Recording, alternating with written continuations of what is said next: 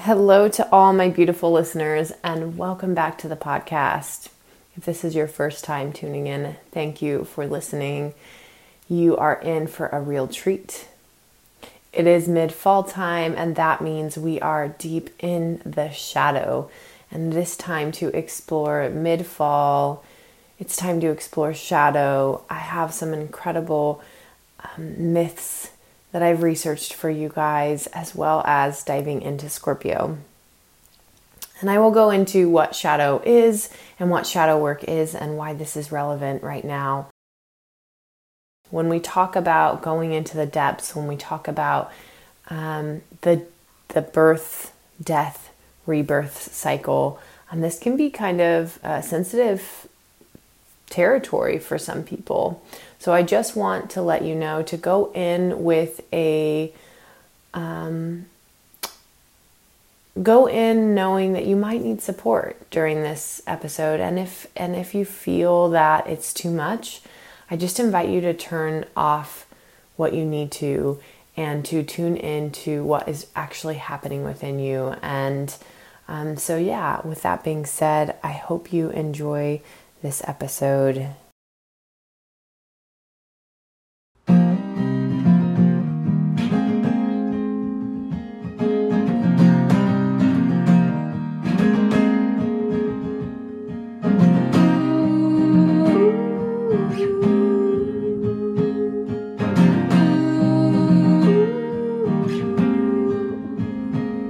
Welcome to the Sacred Springs podcast, a podcast where we explore the wisdom of earth, spirit, and the wisdom within.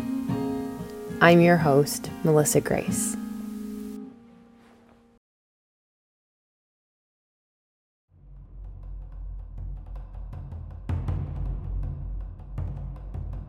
Shaman of the shadow. It's mid-fall. Everything is preparing for death, or winter, rather. Leaves are falling, and the cold has arrived. This time of mid-fall, the veil between worlds, that of life and that of death, is thin. Samhain, Dia de los Muertos, Halloween, these are all observances of the thin veil, the portal between our world and the world under, the underworld. We see it in nature. Nature is starting its inward descent to winter. And in winter, everything is dormant and dead, or at least it seems. This inward descent paves way for life to start anew. This is the cycle of life.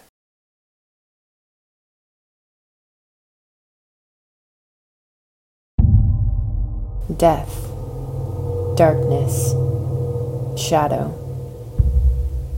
with the days growing shorter and the nights growing longer, the fears, all we have shoved under the bed and into the closet makes its way out. The tales of Halloween can be scary and sometimes literal, but there's a deeper meaning there. All that is in the shadow, the unprocessed psychic debris that we have been unable to process and integrate and face, is making its way to the surface to be integrated, alchemized, and transformed.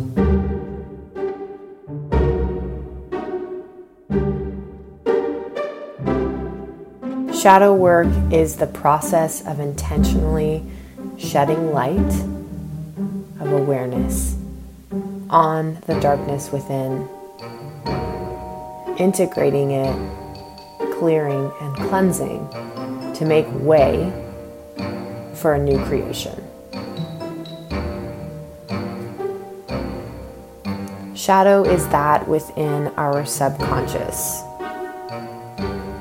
It's our patternings that we're unaware of. It's those parts of us we can't or don't accept.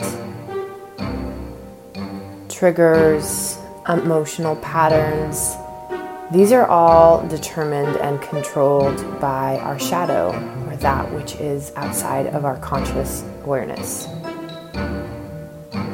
Facing the discomfort, processing the trauma, alchemizing shadow has profound effects on our behavior and our patterns in life.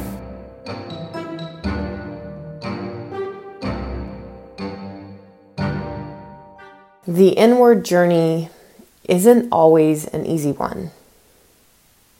It takes courage and a willingness to be uncomfortable. It also requires the capacity to handle what arises. And that is a skill. Not everyone has it. And so when addressing and facing shadow work, we must keep this in mind. It takes courage, it takes a willingness, and it takes the capacity to face the shadows. On the other side is literally new shapes, new forms, new ways of being, new abilities to show up in life, new wellsprings of creativity.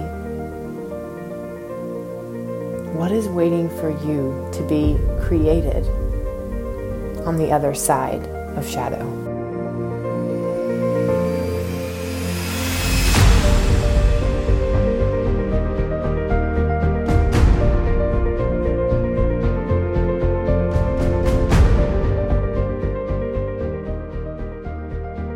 The shaman is not merely a sick or madman. He or she is a sick man who has healed himself. Terence McKenna, The Invisible Landscape, Mind, Hallucinogens, and the I Ching. The shaman is a person who walks between worlds. The shadow and the light, the living and the dead, this world and the other underworld. A strong archetype in this season, when the days are becoming shorter and the nights are becoming longer, we are all asked to become shamans of our own internal sorts. To walk in our inner world and shadow and bring it to life. To metabolize it, to alchemize it, transform it, and integrate it. Imagine a world where the leaders and people were intimately connected to the cycles of nature. The people and leaders have looked within and examined their own shadow. And they have integrated their own shadow. They have metabolized their shadow. They have transformed it. And they stand on the other side, vibrant and ready to create. Imagine a world where you, too, do this.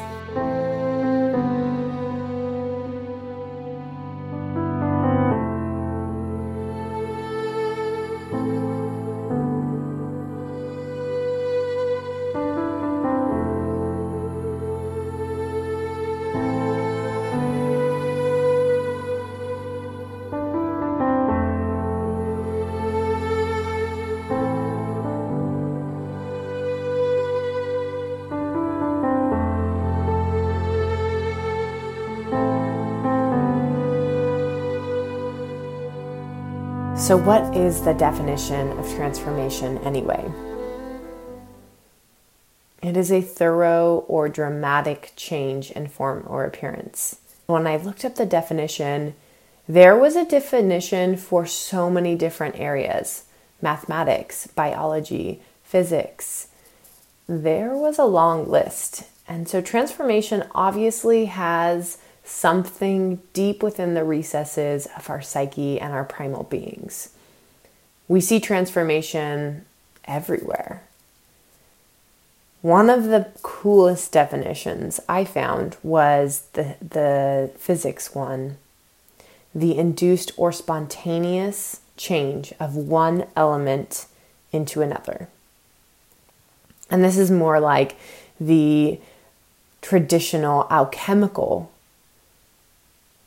definition of transformation, turning lead into gold. In Latin, transformation or transform is split into two separate words: trans and forme. Trans means across or beyond, and forma means form or appearance. Together, these bring about carrying from one place to another to change in composition or structure. Transformation and alchemy are deeply related words. Alchemy is a fun word, and it actually came from Egypt. Chema was used to mean like black earth or black sand. And potentially that is referring to the black sand in the Nile. Egypt was a mecca for esoteric knowledge, and actually esoteric knowledge that really influenced Western thought. Alchemy, its Western lineage comes from Hermetics. And again, alchemy was the term of trying to change lead to gold.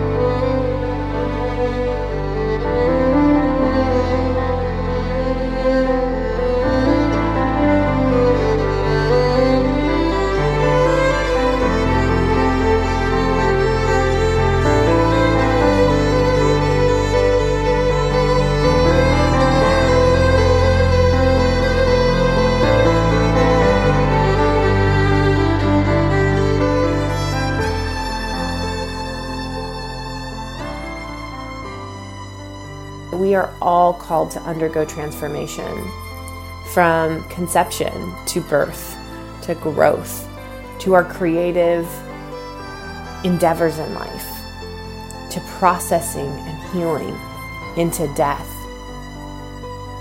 and after death, compost. We are constantly in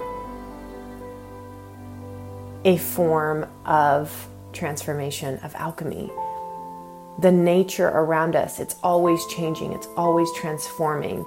Things are always alchemizing. We have to embrace that this is actually a part of who we are as well. In order to function the ways that we want to and show up the ways that we want to and really embrace what magic is, we must embrace alchemy and transformation within our own lives.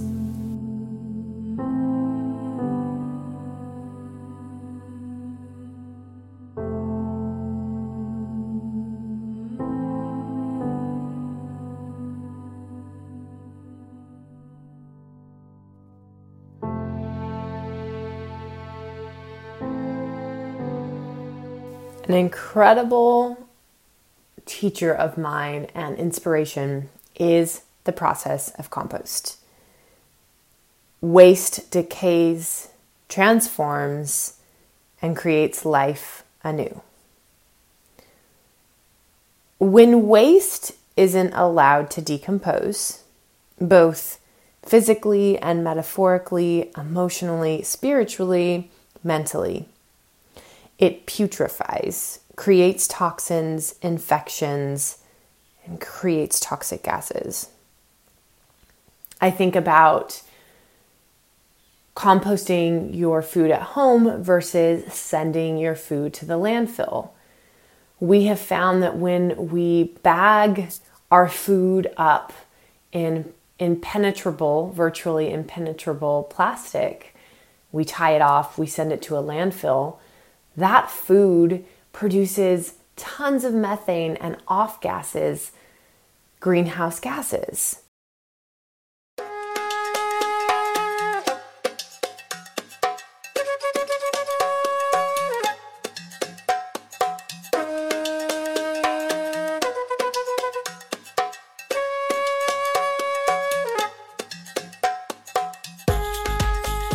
But when we take that waste instead and we compost it, we have rich soil for the next generation of plants and food for all.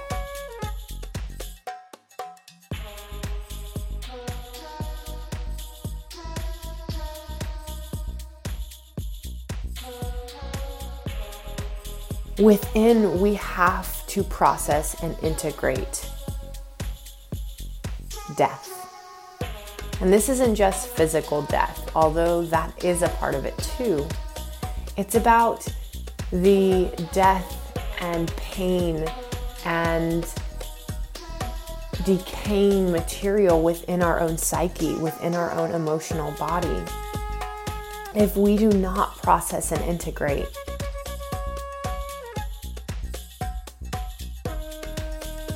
it will putrefy and become toxic. You see this in triggering, in emotional patterns. We all have seen it within ourselves, and I know we've seen it within other people because sometimes it's easier to see it in others than it is ourselves. It's something all humans are called to do. All beings on earth are called to this process of transformation. And through compost, we can learn so much.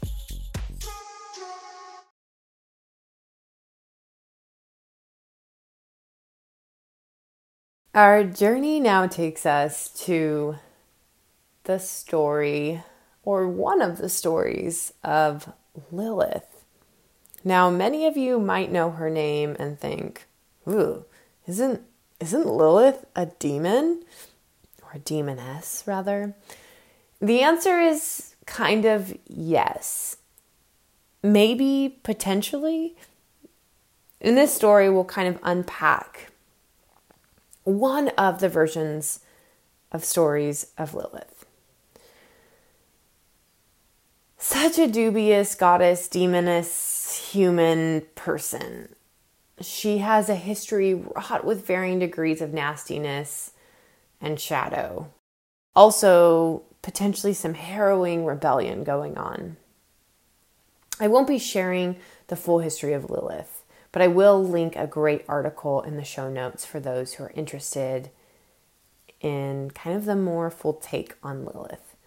But I'm going to go into her more modern-ish history. And by modern, I mean the last 500 to 600 years. So this myth and folklore comes from Judeo folklore. Now, the story of Lilith is something that maybe at first glance would have typically associated with Aquarius. She's a rebel, she wants freedom, and that's a very Aquarian theme. But when I heard this story recently, I was like, whoa, this is shadow right here. I was struck by the level of symbolism to our own exiled and shadowed parts.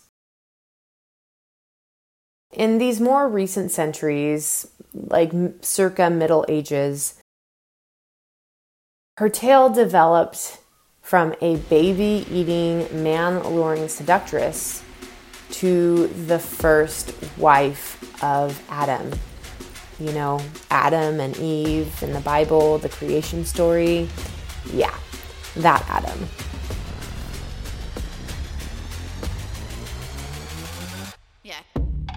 Adam was made from earth and Eve was made from his rib. We pretty much, I think, all probably know this story, since it is the main creation story of our day and in our culture. Eve was considered to be made from Adam, and she was therefore inferior and made to be subservient to Adam. This was a demonstration of the hierarchy of a wife submitting to the will of her husband. So this story is very patriarchal. I mean, come on. It's like, I find it really interesting to think like a man who created this story, or a group of men over generations, were kind of like jealous of women's ability to actually carry and birth humans, because it doesn't make sense to have a woman be made from a man, because we all know women carry babies, women birth babies, and women feed them from their bodies. Wouldn't it be more like the man was made from the woman's rib, since technically, literally, it is the woman's body who create these cells? According to this folklore, Eve was actually the second wife of Adam. Yeah, plot twist. Lilith was number one, and she was made from earth, just as Adam was. So she was equal, or so she thought. God and Adam wanted Lilith to submit to the will of Adam. Adam insisted she also be on the bottom sexually, because that was her rightful place, on the bottom. It was her wifely duty to be on the bottom.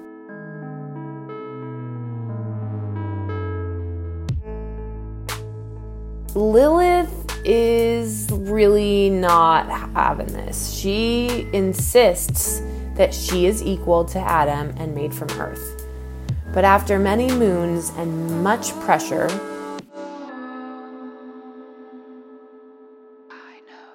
she ran to the Red Sea. Lilith in this tale just wants to breathe, to live, and she wants to live her life without the insistence in Adam and God that she's inferior. She's like, oh, fuck off. I am not inferior. God gets a little angry because he wants Lilith to return to Eden. And Lilith is like, nope.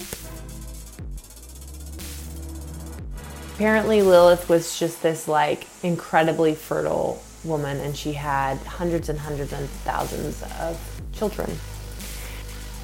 God's like, fine, if you don't return, I'm going to start killing 100 of your babies a day. And Lilith is like, oh, no, he didn't. First off, I can't return. I can't trade my freedom. I can't live in captivity. So she starts killing babies. She's hurt, she's angry, and pressured under the force of God, literally the Almighty, to become something hideous and dangerous. She is associated with illness and murder and sexual depravity. The paranormal is real. Is it? The paranormal is real. It is real. The paranormal is real. Is it?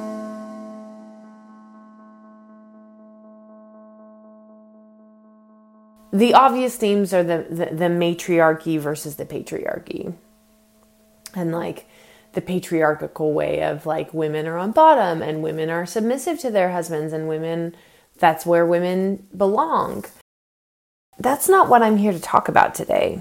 I'm here to talk about the deeper symbolic level We see what happens when we exile our pain, when we force ourselves into shapes that are not in alignment with our highest truth.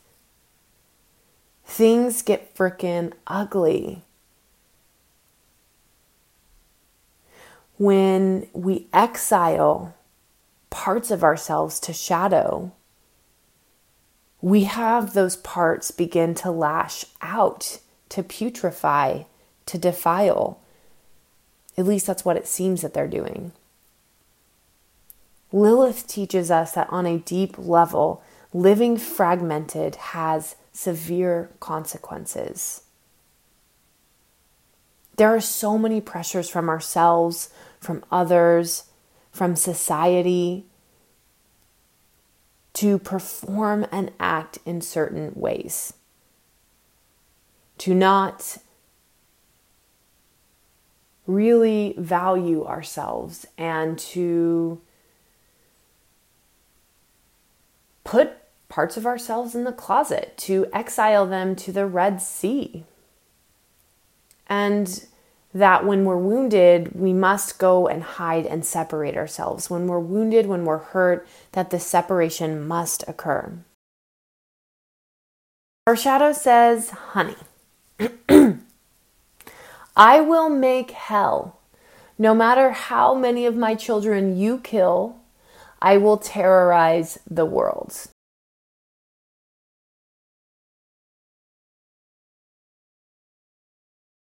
So in this story, the pressure from ourselves and others and society, those are God and Adam. Our shadow is Lilith. So Lilith represents our shadow, or the parts of us that we exile and make to live somewhere else. We need to be able to integrate this authentic self. And our authenticity does lie in integrating our shadow. There's this toxic positivity culture that happens that's like, only be positive vibes only. And on a certain level, like, yes, there is a social responsibility. But on another level, so many of us have undergone tremendous amounts of pain and are witness to tremendous amounts of pain and have betrayed ourselves for others, have betrayed ourselves because we were told that is how we need to act to receive love, to fit in. And that's just a whole load of bullshit.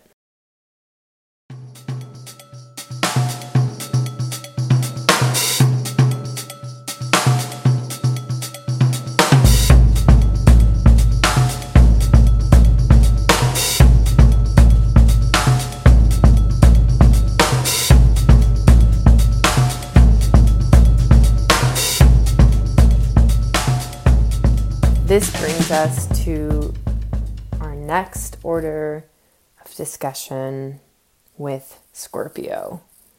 Scorpio gets a pretty bad rap. I think Scorpios, every time not as bad as Gemini, I think, but Scorpios like, oh, they're intense. Like, ooh, yeah. Which, when you are the sign of transformation, there's a reason you get a rap for being intense. I, however, happen to really love Scorpio. I know a lot of Scorpios actually, and I know their minds are so beautiful. They're so deep, and I just really appreciate that depth and that willingness to go there. So Scorpio's archetypes are the shaman and the alchemist. Fancy that I went through the alchemist and the shaman for this episode. And the word for Scorpio, or the key for Scorpio, is I create, which really alludes to what the purpose of Scorpio is: creation. So it's in the 8th house.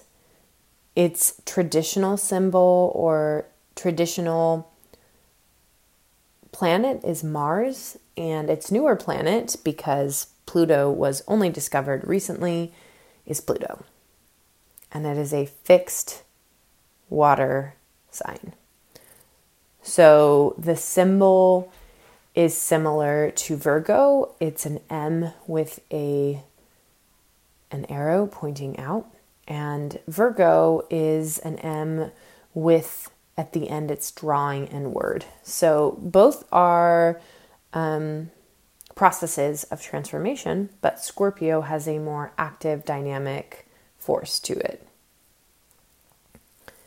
Now, the 7th house was Libra's house, and that ruled relationships, as we discovered last podcast episode. The 7th house is intimate partnerships, and the 8th house is what comes from intimate partnerships. So I create. Children come from intimate partnerships, and exploring our inner depths come from intimate partnerships. I don't know about y'all, but the relationship with my husband has been one of the hardest and also the most rewarding. He triggers me to no end and also supports me to no end. And it causes me to look within and to really make the shifts and changes needed to live more wholesome and more within my own truth. So Scorpio, of course, is a threefold sign: the death, the rebirth, and the life. And Scorpio actually has 3 animals associated with it: the death, which is the snake; the rebirth, which is the phoenix; and life, which is an eagle. So we descend into the shadow to ascend into spirit. Scorpio also teaches us what we need to clear and detoxify. And we need to clear and detoxify that which is not in alignment with the truth of who we are on the deepest level. Again, Scorpio rules the processes of transformation. Compost is within. Although I would say compost is actually within Pisces as well, because it's mystical. Like there's this mystery to rebirth. There's this mystery to life. And both Scorpio and Pisces have this mysterious quality. But Scorpio is really about like embracing the mysteries of life. As a hospice nurse, and just as a nurse in general, but more in hospice because in hospitals, I was not able to really connect with this part because it was a little traumatizing. In hospice, I am able to see just how frickin' mysterious death is. We welcome in these people, we get to know them, they're here, they're with us one moment, and then the next, they're gone.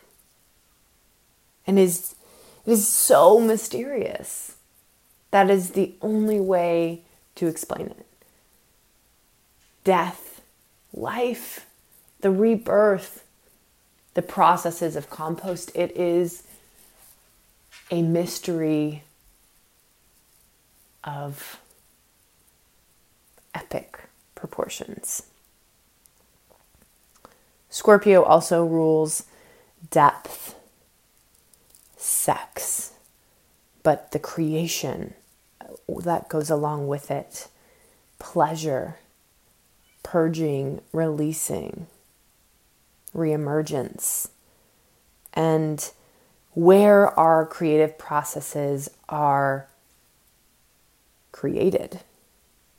In Leo, in the 5th house, we see creativity in and of itself. We see shininess, we see outwardness. But Scorpio asks us, where does this creativity come from? And how do we renew our creativity? Through shadow, through diving deep to purge, release, and to re-emerge with clarity and space. And in the clarity and space, there is room to create something new, a new reality, a new pattern, freedom. And hopefully ascend into spirit so that we bridge both earth and spirit in our lives.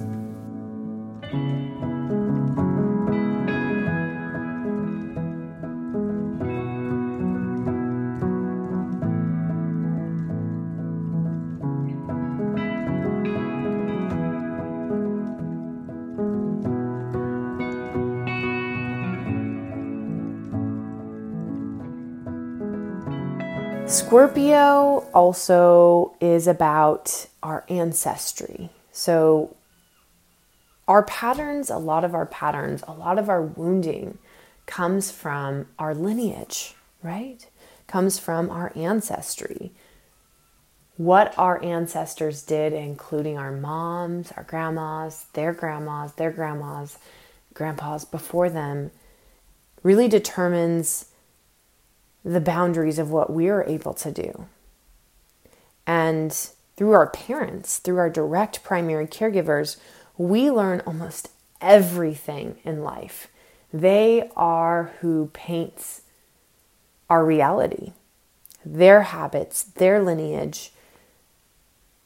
And so Scorpio is even about this ancestral lineage, clearing this ancestral lineage, clearing this ancestral patterning, and also connecting with the good of our ancestors, because we all have good and we all have bad from our ancestors, or we all have wounding from our ancestors. Interestingly enough, Scorpio rules the processes of elimination. And of course, that means that Scorpio rules the large intestine. It rules the cervix, which, what is the cervix? It is the opening to the womb. It is the opening of the portal of life. Astrology and cyclical consciousness is so intelligent. It also rules the prostate.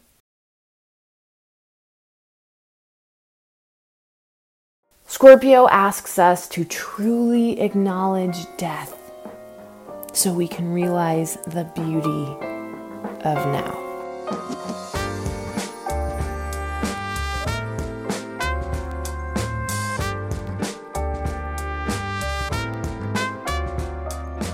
Thank you so much for tuning into this episode. Your support of the Sacred Springs podcast means so much. If you enjoyed this episode, share it with a friend or on your socials. That would be greatly appreciated. Also, follow or subscribe to this podcast wherever you listened so that you can be up to date on the most recent episodes. Thank you for tuning in, and see you next time on the Sacred Springs podcast.